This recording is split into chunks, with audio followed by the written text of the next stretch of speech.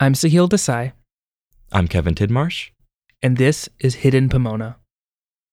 Franklin Delano Roosevelt signed Executive Order 9066 in 1942, 2 months after the bombing of Pearl Harbor. With this, the military now had the power to ban all people of Japanese ancestry from the West Coast, from Washington down to California and even southern Arizona. You had to leave everything you knew and go to another state, or be shipped off to desolate internment camps in the middle of nowhere, hundreds of miles away. Almost everyone decided to stay and face the camps, and 120,000 people in all were interned.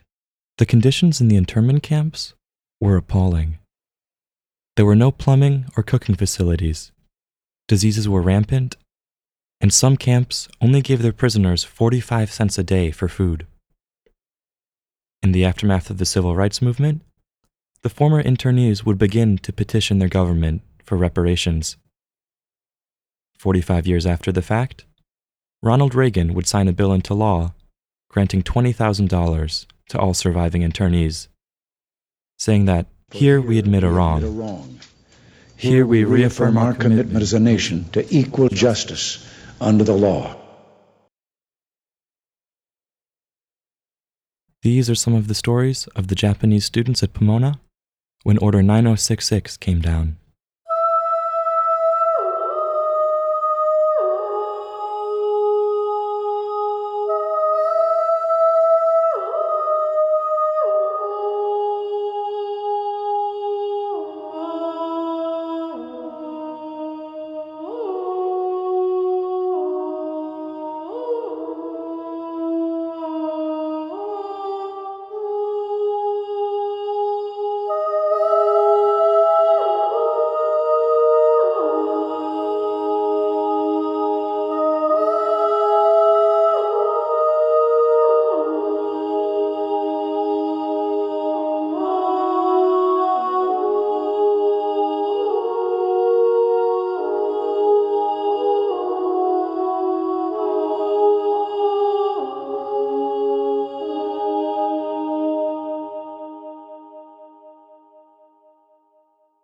By now, we can accept as historical fact that the Japanese internment happened in the United States, and most can agree that it's one of the darkest periods in American history.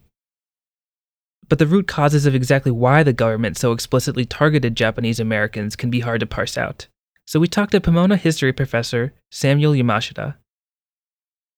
He said that the causes of the internment can be traced back to 4 distinct historical contexts, starting with the advance of European and American imperialism in the 19th century. But in most of the colonial world, life was highly racialized, and a kind of caste system based on race was created. And I'm a native of Hawaii, and I was born in 1946, when Hawaii was still a colony. And the public school system in Hawaii was segregated until 1947. And you may know that President Obama went to a certain private school in Honolulu, Punahou, what was called Punahou College. Well, there were private schools for each of the major ethnic groups. The next context was that of the nation of Japan's aggression, starting in 1931 with the invasion of Manchuria. This led to international outcry and sentiments against Japanese people across the world. The third context was the rise of anti-Japanese sentiment in the U.S., with bans on immigration and property ownership for Japanese-born individuals. And so a third, somewhat immediate context is very fierce anti-Japanese feeling in California that actually grew out of anti-Chinese feeling that dated from the 1880s. There had been pretty vicious and fierce anti-Japanese feeling in the U.S., and it was solidified, formalized, one might say, in the Gentleman's Agreement, 1908, which essentially said that there will be no more immigrants except maybe picture brides. And then in 1913 and 1920, first-generation Japanese Americans, that is to say people born in Japan, could not own property. And so what a few of them did was to hand over the property to their children or register the property in their children's names. The final context, Professor Yamashita said, was the emigration of American-born Japanese back to Japan. Now, the last and smallest context is what one might call the Japanese-American context, which found that young Japanese Americans who had college degrees could not get jobs along the West Coast or in Hawaii. And so a large number of them began to move to Japan, were sent to Japan by their parents for high school, for college, or to work, or to be adopted by relatives, especially those who were college educated. And between 1905 and 1945, there were about 100,000 Japanese Americans living, working, and studying in the Japanese Empire. And they were there mainly because their prospects were so much better. And so, if you were a college-educated Japanese American, you could get a job in the Japanese Empire that was commensurate with your abilities. While all of this was happening, Pomona College had started to admit students of Japanese descent from Hawaii. Professor Yamashita's mother was actually among the students who was encouraged to apply to Pomona, although she didn't end up attending. Pomona College began to get students from Hawaii in the 1920s. And they were mostly from McKinley High School, the same high school that my mother went to. And I think some of the educators at McKinley High School were from the West Coast, and they were progressive. And they knew about this place called Pomona College. Almost all of the Japanese American students at Pomona during the early 1940s came from one of two places. Either they were from Hawaii, and they were recruited to come out to school here, or they were natives of the Inland Empire, from places like Riverside or Upland. But in spite of these policies of recruiting Japanese students, especially from Hawaii prep schools, there were very few students of Japanese descent at Pomona, probably less than a dozen at any given time. The Hisanaga siblings were among the few Japanese American students during the 1940s. There were 3 in all who ended up attending Pomona: brothers Kazuma and Kazuo, and their sister Etsue. They each ended up graduating with a Pomona degree a year apart from each other, but under vastly different circumstances. Kazuma, or Benny as he was known on campus as a star football player, and ended up becoming team captain his senior year. He had the relative fortune of graduating in 1941, the year before the internment order went through. He moved back to Hawaii and joined the National Guard. But his 2 younger siblings were still on campus in 1942, when a curfew was implemented and restrictions on people of Japanese descent started becoming more serious. Itsua, who went by Sue with her classmates, was the youngest of the 3 siblings who went to Pomona. She was a member of the choir and enjoyed going to see movies with her classmates. In the aftermath of the attack on Pearl Harbor, when anti-Japanese sentiment in the U.S. was beginning to reach a boiling point, her ability to participate in extracurricular activities and go on outings with her friends was severely limited. Not because the clubs or her friends would no longer have her, but because the government had imposed a curfew on all people of Japanese descent. If they were seen outside between the hours of 8 p.m. and 6 a.m., or if students traveled more than 5 miles off campus, they could be arrested and prosecuted. This meant that even though Sue lived just a few dozen feet from Little Bridges, where choir practice was being held, she had to stay in her dorm for the risk of being caught outside after rehearsals were finished. Her friends were accommodating, opting to go to earlier movie showings on account of Sue's curfew, but there was only so much they could do.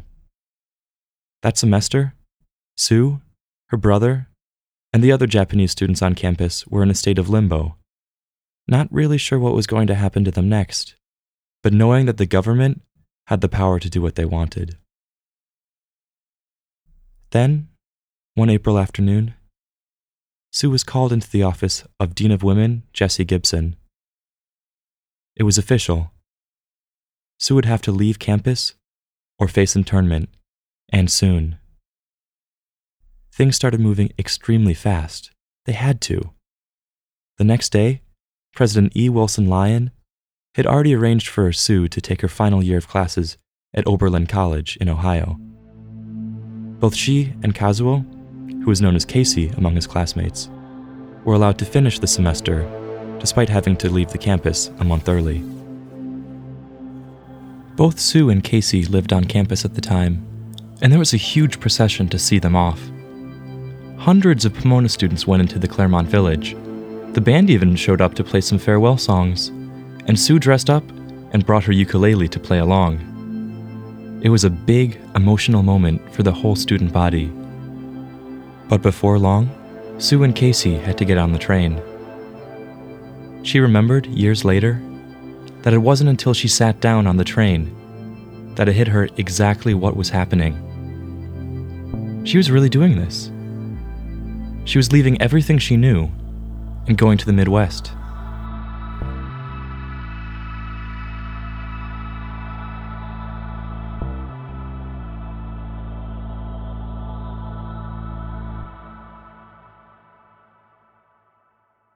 Kobe Shoji's story is a bit different from the Hisanaga siblings. His father had immigrated from Japan, and Kobe grew up not far from campus in Upland. Like the Hisanaga siblings, he was considered a Nisei, the child of Japanese immigrants born on American soil. His dad had a lemon farm, and he would work on the farm and play sports in his free time. He'd always been an athlete ever since he was a kid, especially football and track and field. He applied and got into Chaffey College, a community college in San Bernardino, where he was a tailback on the football team. He transferred to Pomona College in the fall of 1941, where he was also a tailback. But he wouldn't even be able to finish out his first year at Pomona before the internment order came through. Sue and Casey managed to avoid the camps, most likely because their family was based out of Hawaii and didn't face internment like West Coast families did. All they had to do was get to another part of the country, and they'd be spared the indignity. But Kobe was given the extremely difficult choice to transfer to another school out east and leave his family behind, or be rounded up to go into an internment camp for an indefinite period of time. He ended up deciding to go to the camp.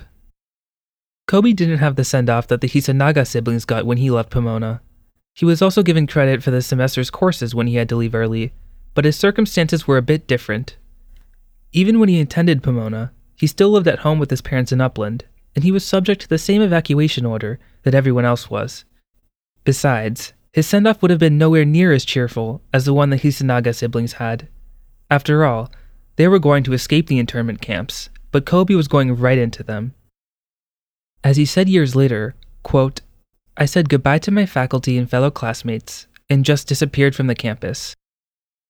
He left with nothing more than he could fit in a suitcase. Kobe went directly to the Poston internment camp, just across the Arizona border, but other Japanese Americans in the area were rounded up and taken to temporary detention camps, called assembly centers, that were housed on the grounds of the Pomona Fairplex. You might know the Fairplex as the home of the LA County Fair, which has been located there since 1922. These facilities were supposed to confine Japanese Americans until permanent internment camps could be built in more isolated parts of the country. Estelle Ishigo, a white woman who accompanied her Japanese American husband to the camp, later said that, quote, "The first sight of the barbed wire enclosure, with armed soldiers standing guard as our bus slowly turned in through the gate, stunned us. Here was a camp of shed, enclosed with a high barbed wire fence, with guard towers and soldiers with machine guns."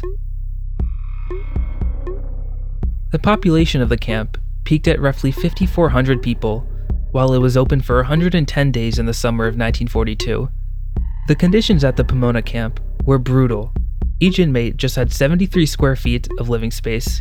There was only one shower for every 22 inmates, and one bathroom for every 17.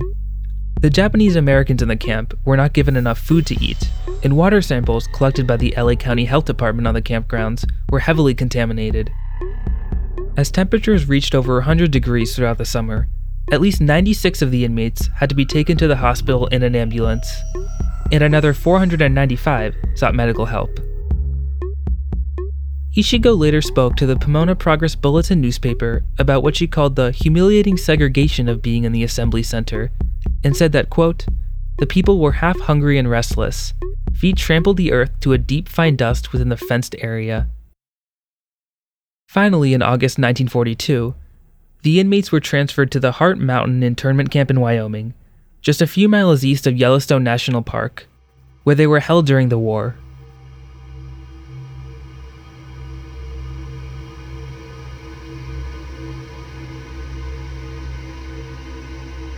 Sue's last year at Oberlin was vastly different from what it would have been if she'd stayed in the West. Oberlin had taken in 17 Nisei students from across the West Coast for fall 1942, and they were largely welcomed by the administration and student body. One of the new students actually became the new student body president within a month of his arrival at the school, and it got picked up by the Cleveland Plain Dealer and even Time magazine. Unlike the previous semester, Sue didn't have to worry about government-imposed curfews, and Japanese Americans could move freely around Oberlin without fear of being found and sent to a camp.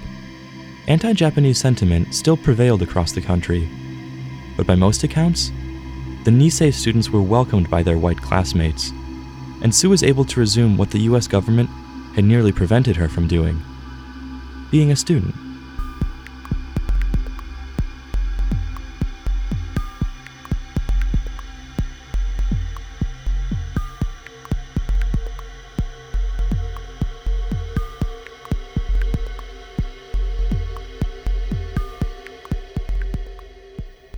When the order came down that he had to leave, Kobe Shoji packed up his suitcase and went on to the camp at Poston. He worked as a teacher, and that's actually where he ended up meeting his wife, Chiz.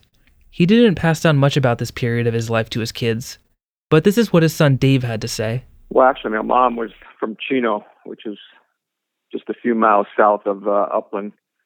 I think they had heard about each other, but never knew each other, never met each other, but met in the internment camp in Poston, Arizona.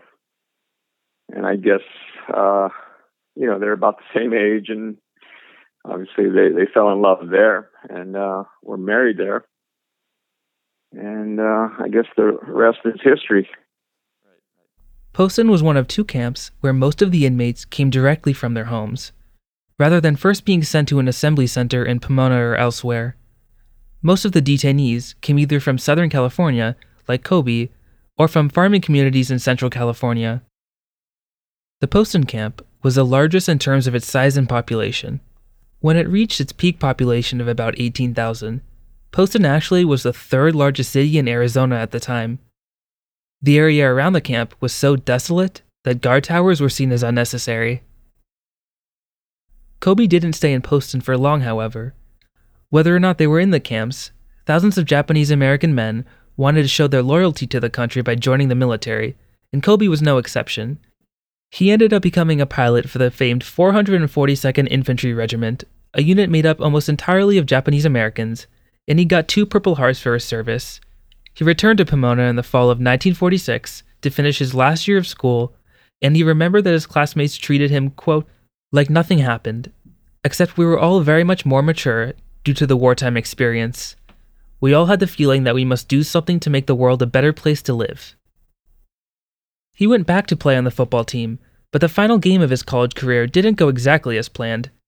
He got his front teeth knocked out in the middle of the game, and kept playing. There were no mouth guards back then or anything. He would wear replacement teeth for the rest of his life.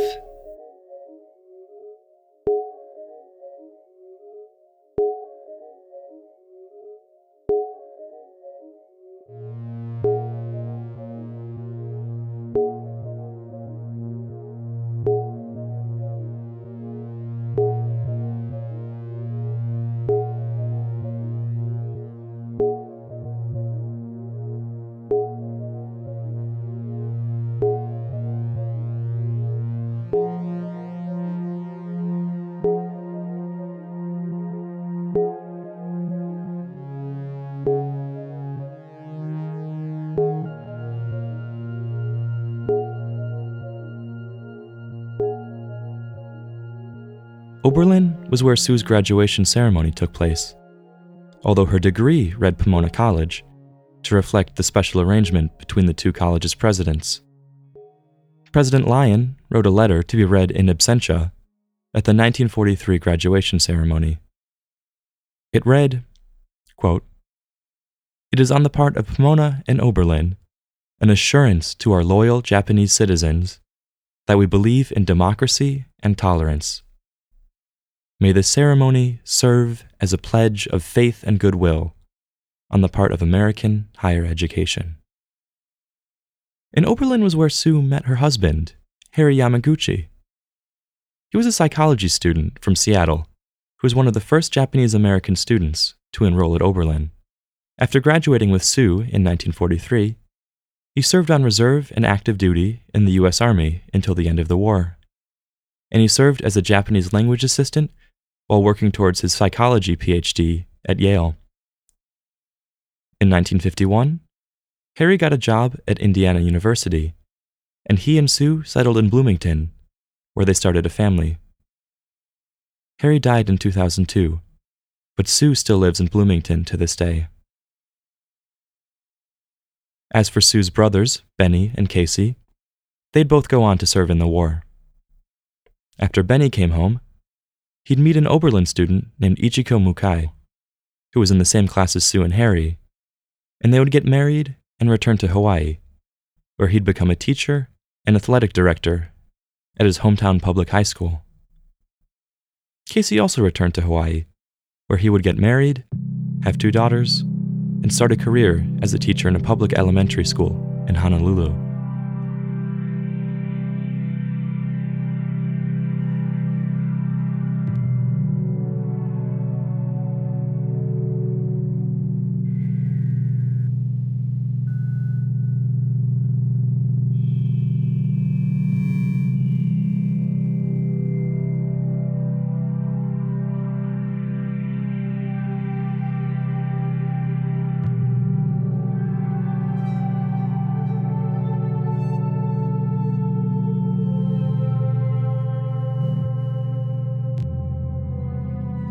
Kobe went on to receive a PhD in plant physiology from UCLA in 1950, just 3 years after he started the graduate program.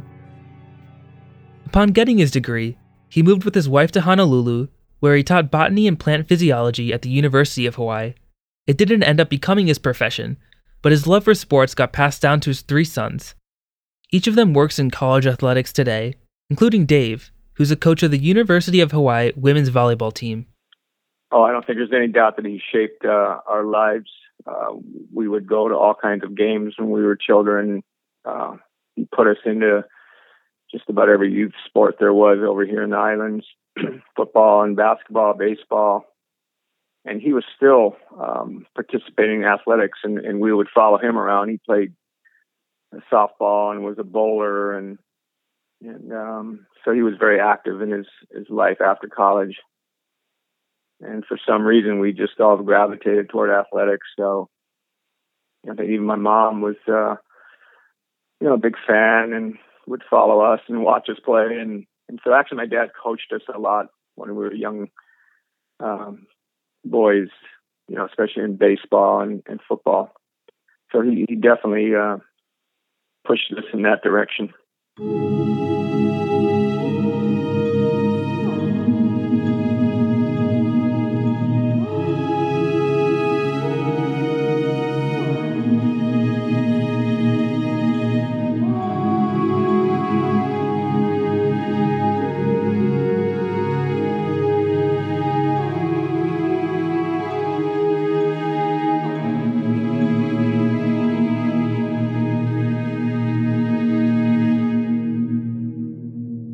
These memories are still very difficult for people affected by the internment to retread, whether or not they actually spent time in the camps.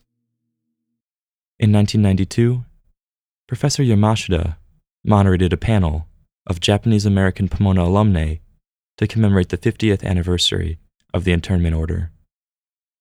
The panel consisted of Sue Hisanaga, as well as sisters Alice and Mary Ochi, who are from Riverside.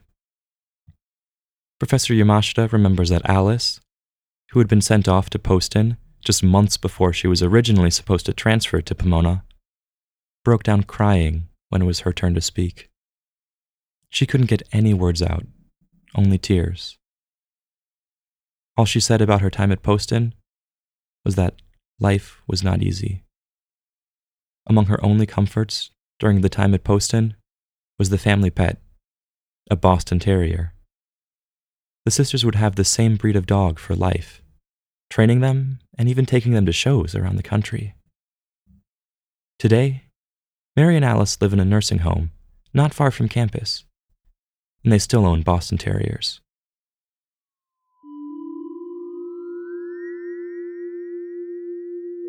Even today, after reparations have been granted to the surviving Japanese internees, the survivors are still fighting to be recognized. Most of the former sites of internment have plaques commemorating their cruel past. The Pomona Fairplex is one of the few sites that does not, even though a few buildings from the camp are still standing today. But the surviving internees who passed through the Pomona Fairplex have been pushing for recognition. If everything goes according to plan, there will be a plaque on site with the opening of the LA County Fair this September. But whether or not there ends up being a plaque, the poetry of the internees at the Pomona camp will always chronicle their pain and struggle. Here's a haiku written by Satoru Tsuneshi, who passed through the Pomona Fairplex on his way to the Heart Mountain Camp in Wyoming. Stopped abruptly by the fence, a tumbleweed hangs, devoid of its soul.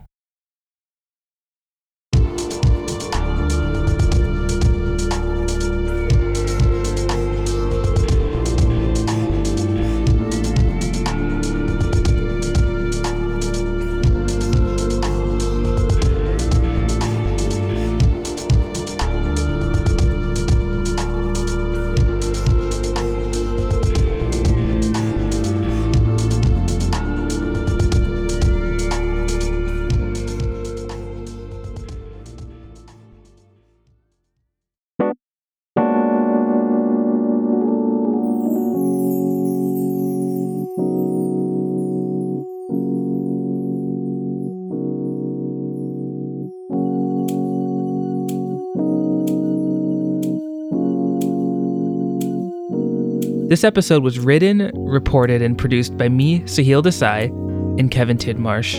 Kevin produced the music. We're on Facebook, Twitter, Instagram, and Medium at Hidden Pomona. Hidden Pomona is recorded in the studios of KSPC. This is our last episode, so thank you for sticking with us. Special thanks to Dave Shoji and Samuel Yamashita for taking the time to talk to us. Thank you to Susan McWilliams, as always, for allowing us to take on this project. If you'd like to know more about the Japanese internment and how it impacted Pomona students, we recommend that you check out Holly Byers Ochoa's article, Another Day of Infamy, in the Pomona College magazine.